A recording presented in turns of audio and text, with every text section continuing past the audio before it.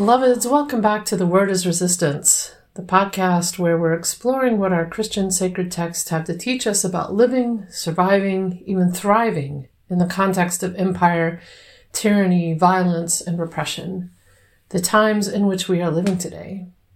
What do our sacred stories have to teach us as white folks about our role in resistance, in showing up, and in liberation?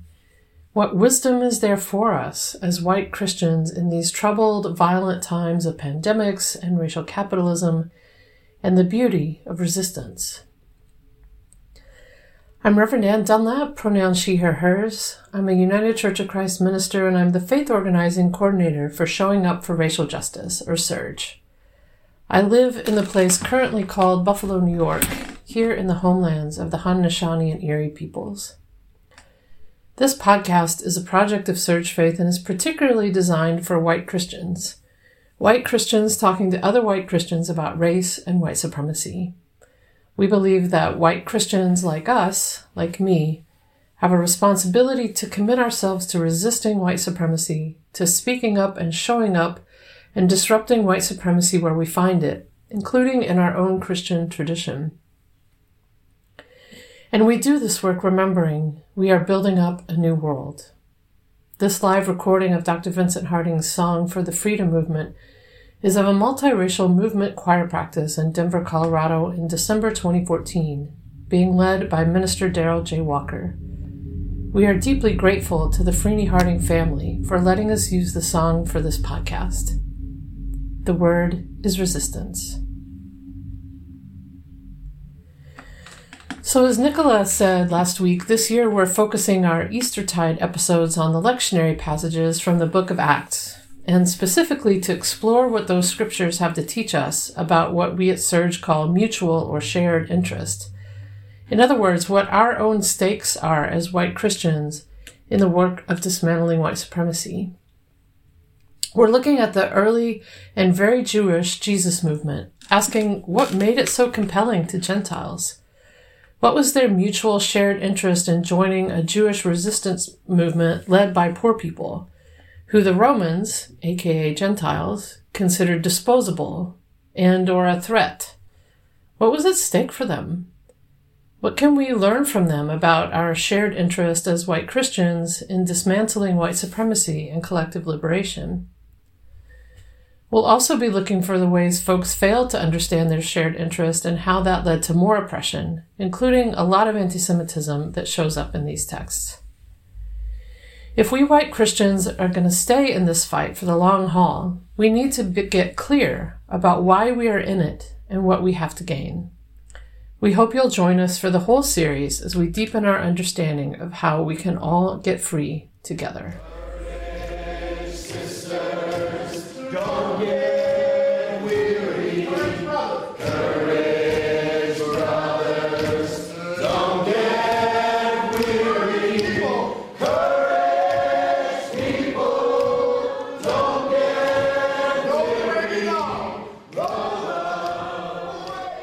This week's reading from Acts, well, it has to be one of the most famous of Christian stories, and it isn't about Gentiles at all. It's about Paul and his famous Damascus Road experience, a story not only depicted in art across the centuries, but also a story that became a template, perhaps the template, for how we are supposed to understand not only Christian experience, but also Christian theology. Here's the reading. And remember that Saul is the same person as Paul as we get started here. This is from Acts chapter 9. Meanwhile, Saul, still breathing threats and murder against the disciples of the Lord, went to the high priest and asked him for letters to the synagogues at Damascus, so that if he found any who belonged to the way, men or women, he might bring them bound to Jerusalem.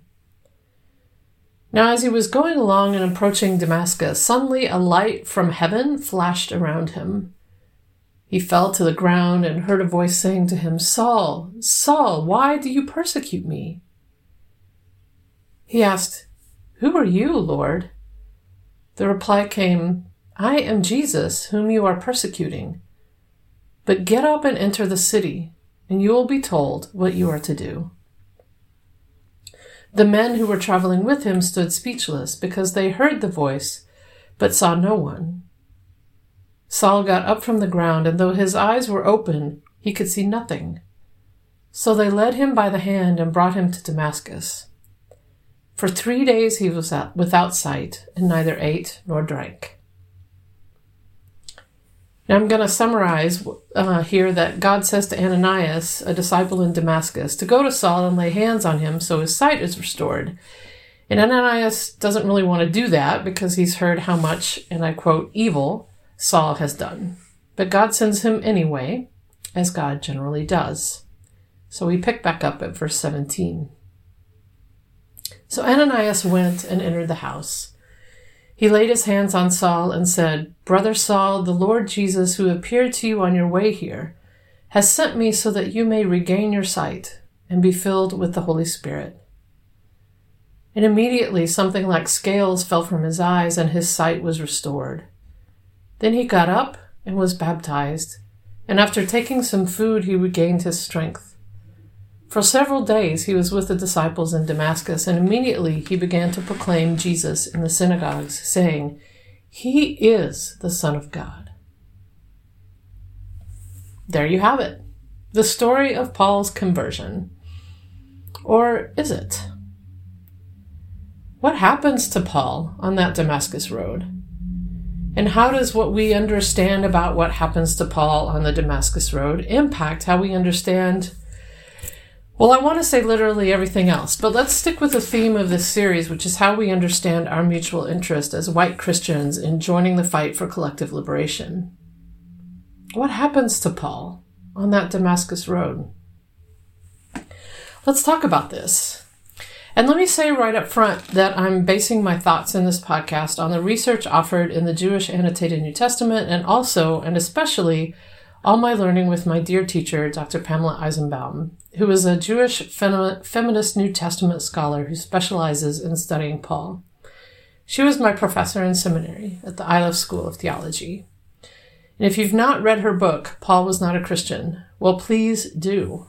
It may just change your life like her teaching changed mine. Anyway, we think we know what happened to Paul on that road. We have been taught over centuries that Paul had a conversion experience, that in that moment, Paul was converted from something to something better. Generally, Christian tradition says that Paul was converted from Judaism to Christianity. At best, we say, in an attempt to avoid the blatant Christian supersessionism in that original take, we say, well, he converted from some kind of a Judaism to another kind. But either way, the point is that Paul converted from something lesser to something better. A lesser religion to the better, quote, true one. From a violent religious practice, Judaism without Jesus, to a nonviolent one, Jesus solving the problem of violent Judaism. You can tell there's a problem here, right? Right away, we note that conversion is about changing from something bad to something good. We don't always talk about conversion like this, of course. Sometimes it's just changing a thing into a different thing. But when we talk about Paul's conversion specifically, and Christian conversion more broadly, we are definitely talking about converting from something bad to something good. Conversion from a past lesser self to a new good Christian self. Conversion from sinner to Christian. Conversion from pagan to Christian. Conversion from an inferior religion to Christian.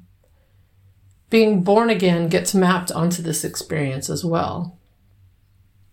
And even in Christian denominations that don't particularly stress conversion or born-again experiences, there's still the sense that as long as we are claiming Christian, we are still on the good side of the good and bad binary. For example, I was baptized by my Methodist grandfather when I was an infant. I was raised Presbyterian and joined the church as a full member when I was 9 years old, and I cannot pinpoint a moment when I could say I had a conversion experience, certainly not a born-again experience.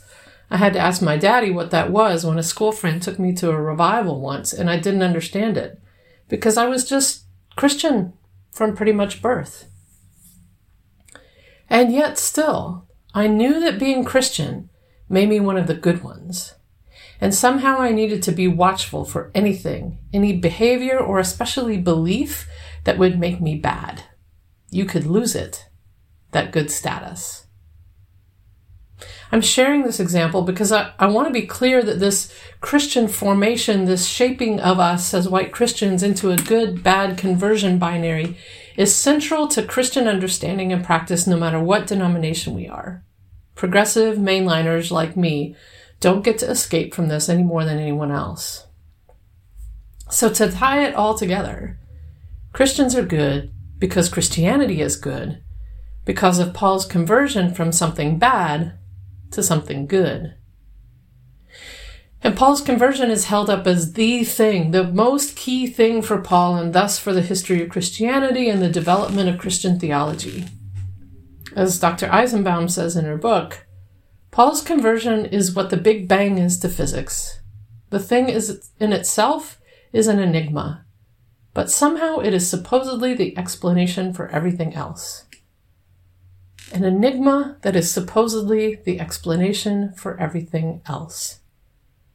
Let's get into that, shall we? Courage, sisters, don't get weary. Courage, brothers,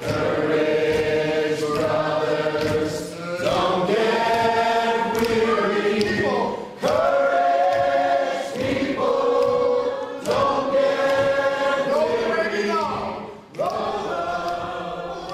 What happens to Paul on the Damascus Road? Clearly something does, but the truth is we don't really know, or perhaps better said, we don't know what we think we know. So let's start getting at this question of what happened to Paul by peeling back layers of imposed Christian supersessionism on Paul's story. Layers imposed in part through using the conversion lens to tell and understand his story. So let's start with how Paul tells the story himself, which is Paul doesn't ever describe what happens on the Damascus Road in his own letters in his own words. He only ever mentions this experience twice, in Galatians and Philippians, and it's not to expound upon its meaning and how it influences his theology and ministry, but to defend that his experience of Jesus Christ, who he never knew in the flesh, is just as valid as the apostles who did know Jesus personally. He uses the experience as a defense of his authority, but he never actually describes that experience or its importance for how he understands his work. There's no flashing lights or temporary loss of sight or months of tutoring with Ananias. He mentions persecuting the church, which is a poor translation because the church did not even exist at this point, and a revelation about Jesus from God. That's about it. And as Dr. Eisenbaum points out, Paul never uses the language of conversion or of repentance for himself, this moment, or his spiritual journey. And also, when we peel back those layers, it becomes pretty clear that Paul never stopped being Jewish. The most obvious point is there was no such thing as Christianity to convert to in Paul's lifetime, just lots of conversation and movements within Judaism. The argument for Paul maintaining and valuing his Jewishness is much more than that simple fact, though, and for more on that, I commend to you yet again Dr. Eisenbaum's book, or we would be here all day. All of that is to say that in Acts we need to hold carefully what Luke the author is telling us here. Now, if you caught my podcast on Luke 13 from back in March, you know I don't think Luke the author is a very reliable narrator of Judaism or of Paul, for that matter. I'm not going to say all that over again, so check out the March 13th episode. I'll link to it in the transcript too. And I'll just briefly say that in that episode, I noted that Luke has his power analysis wrong. And today I want to add, Luke didn't understand his mutual interest in joining the Jesus movement either, and so ends up undermining a Jewish freedom movement in his attempt to bring Gentile allies into that movement. And an example of that is found right here in the story about Saul/Paul on the Damascus Road, where Luke describes him as being not only incredibly violent, breathing threats and murder. So in the previous chapters, Paul is described as participating in the murder of Stephen, so violent. But Luke also says Paul does this violence on the orders of Jewish leadership. He goes and asks for this permission, right? So this is but one of many examples in Acts of how Luke paints Jews as violent in their rejection of Jesus, while on the other hand, Romans and other Gentiles are much more open to the disciples' message. Luke in Acts also contradicts what Paul says about his own self and his ministry in his own words. And here on the Damascus Road, Luke has just made stuff up about Judaism in general and Jewish activity during the time of Jesus and Paul's life.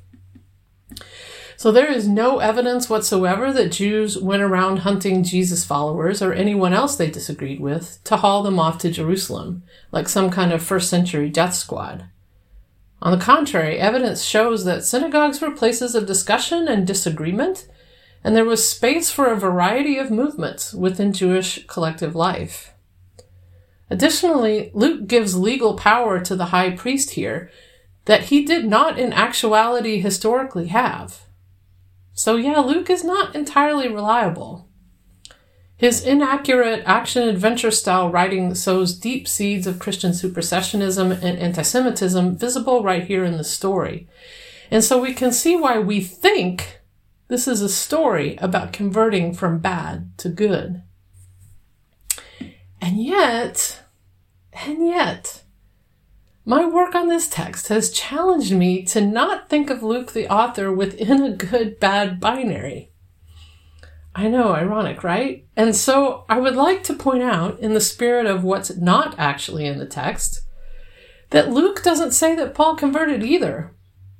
There's no language of conversion, no language of repentance. Paul is baptized, but there's no mention of repentance. And in Acts, repentance is not often connected to baptism. It's more like people are baptized into the movement community, which feels like what happens here. And nowhere does it say that when the scales fell from Paul's eyes, that his Jewishness fell off along with them.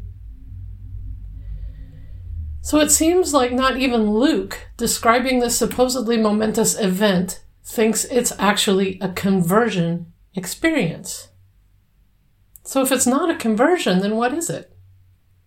What happens to Paul on the Damascus Road? I know you've been waiting for an answer to this question, and there's been a lot of unraveling and layering to get us here because this story is too important to not handle with care. So this is what I think happens. And the key is in Paul's behavior, what he is like before and after this moment, because there's no denying that something changes. He himself says so. He was a persecutor, but then has this experience and becomes the persecuted. And I think what happens is he changes his mind about his power analysis. Or perhaps Jesus knocks him on his butt to help him realize his power analysis has been wrong. We've talked about before on this podcast that the fact that, yes, there were Jewish collaborators with Rome, and how Rome appointed the high-level Jewish authorities in Jerusalem.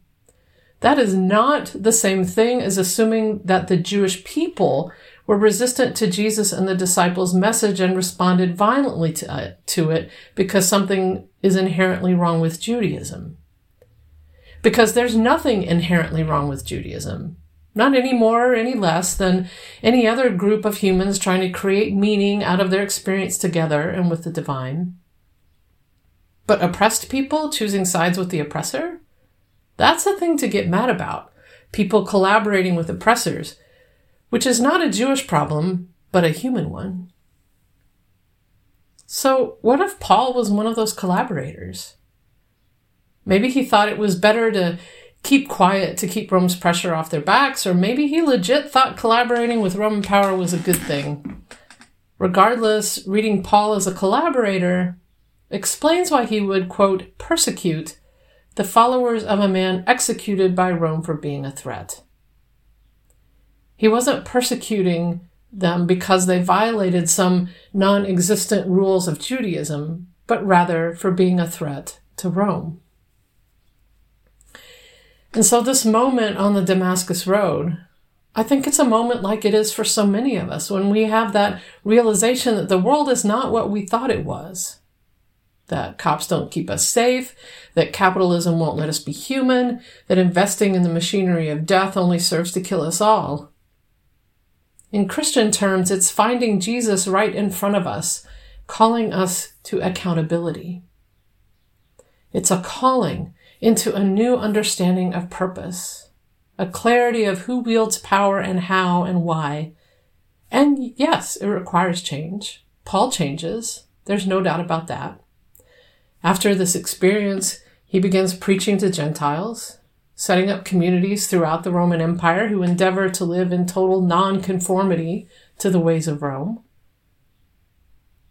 That tells me this Damascus Road experience was not about shedding his Jewishness, but about shedding his allegiance to Rome while remaining steadfastly a Jew. Luke, with his concern about creating a message that is palatable to Gentiles and Romans in particular, obscures the power analysis and his own stakes in following Jesus as a Gentile, making it easy for future Roman Christians who cannot have their power challenged to turn this Damascus Road story into something it's not, a conversion that's a rejection of Judaism, a conversion from a bad person to a good person. But Paul never says this. And in fact, Luke never says this. It's time to let this go, beloveds. Sisters, don't get weary. Courage, brothers, don't get weary. Courage, people, don't get weary. This good-bad binary that gets set up with what we are taught Paul's Damascus Road experience has caused so much harm. It is perhaps the binary that roots all the other binaries that feed supremacy systems, good on one side, bad on the other.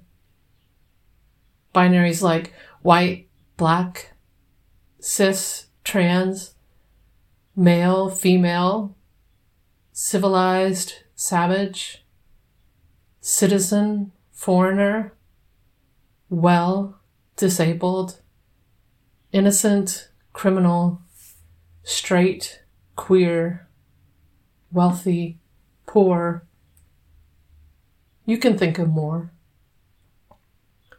The good-bad binary is the excuse for enslavement, for genocide, for anti-Semitism, for exploitation, for militarism. And it also infects our movement for liberation by setting up some of us as the good converted ones, and thus everyone else is bad. And we could spend some time here talking about that, about how Christian dominance means this binary is built into the structures of almost everything, even supposedly not Christian institutions. But I'm thinking here about what abolitionist Miriam Kaba says.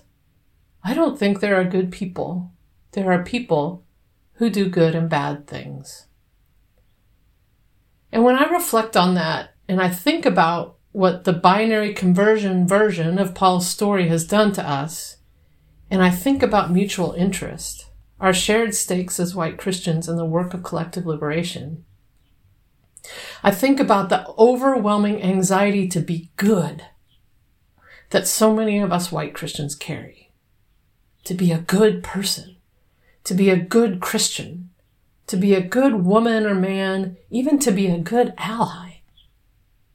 It's the anxiety to be good that makes us wonder if there's something wrong with us, if we have a mental illness or addiction, or are poor, or are disabled, or queer, or question the church's teachings, or on and on. I said earlier how even though I haven't had a conversion experience, I still find myself constantly monitoring myself for my goodness. For years, I thought that if I hurt my beloved, even unintentionally, or if I even expressed a need that might ask something of her, that it was the end of the world and she'd leave me. Not because of anything she did, but out of my own anxiety to be good. I don't think this anymore, thank God. For years, I thought being a good ally meant showing up everywhere for everything and holding myself in so tightly so that I would never make a mistake, never say the wrong thing or do the wrong thing until I finally broke down under the weight of it.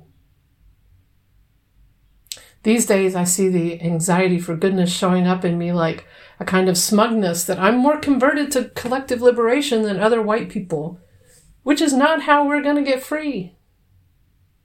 The anxiety for goodness in me even looks like trying to make this podcast perfect and good for you, so I have to stop giving you examples now. And so that anxiety gets in the way of true human relationship because good means perfect. Good means I can't make a mistake or I'll get thrown out. Good means you have to be perfect or I'll throw you out. Good means conforming to the world around me. Good means I can't express my needs or disagree with what goodness is supposed to look like for my gender or my racial identity. Good means I have to refuse the notion that I can cause harm. Good means there is no need for accountability because, well, I'm a good person. I can't be racist. I am a good person. This anxiety over our goodness, it's fucking exhausting, y'all. Don't you think so? I can think of so many ways it messes us up as white Christians, how it impacts our relationships with others, with God, with ourselves. So remember what Kava says. There's no good people. There's just people who do good and bad things. We cause harm. We fuck up. We do brilliant acts of incredible love. We are all these things. We humans are, as my beloved mentor Dr. Vincent Harding said, a magnificent mess. Paul was a magnificent mess. And on the Damascus road, Paul was not converted out of his mess. Paul was not converted out of badness into goodness.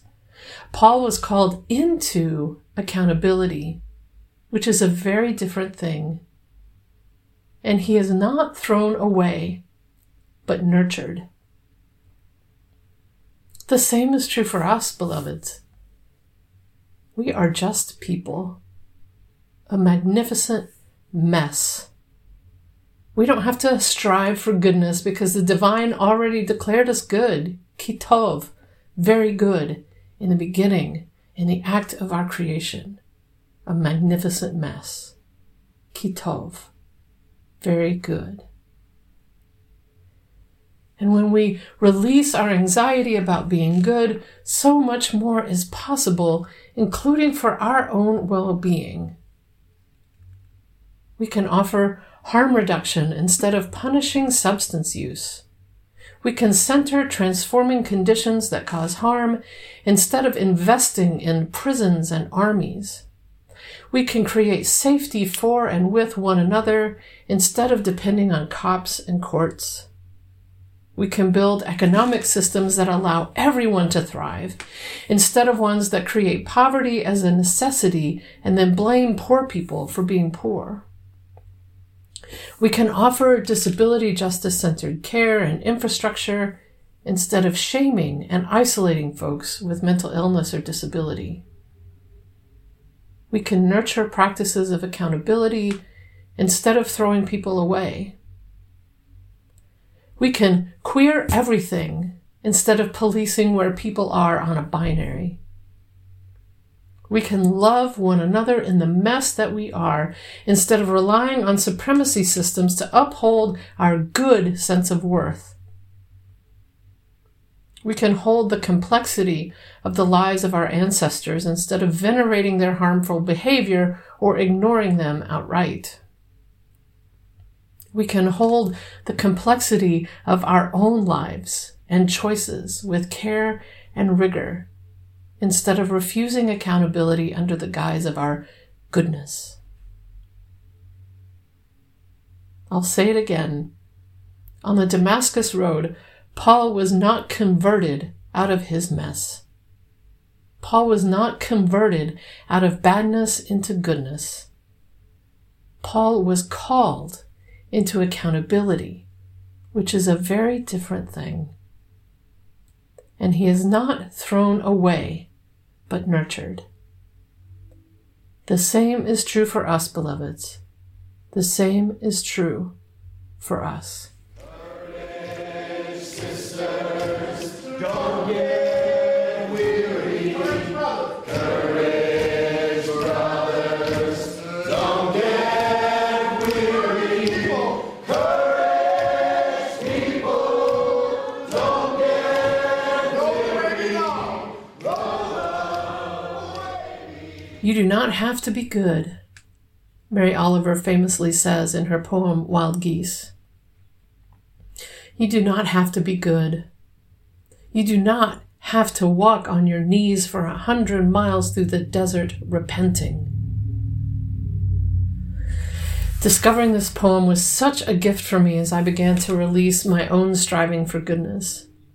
Obviously, I'm still working on it, and I actually think we can't do it alone. I've needed community wrestling with this together. So for your call to action this week, I invite you to reflect on how the anxiety about goodness shows up in your life, your spiritual practice, and how you approach your movement work. Where do you see it showing up? How might you move differently?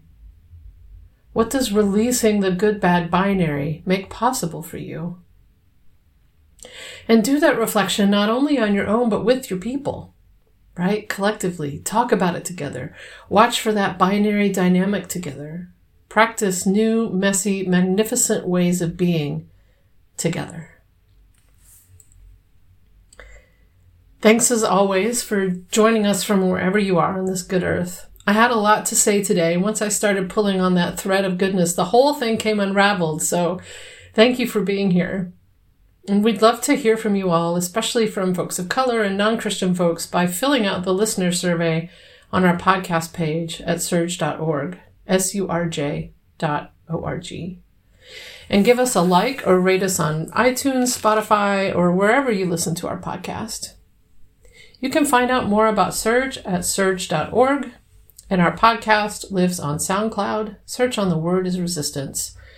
Transcripts are available as well on our website, which include references, resources, and action links, and we will be back next week with a resistance word from Sharon Fenema. And of course, as always, a huge thanks to our sound editor, Claire Hitchens. Blessings to you in all that you do to resist injustice and in all that you do to build up a new world. Love and liberation, beloveds. Love and liberation. Until next time, I'm Reverend Ann Dunlap.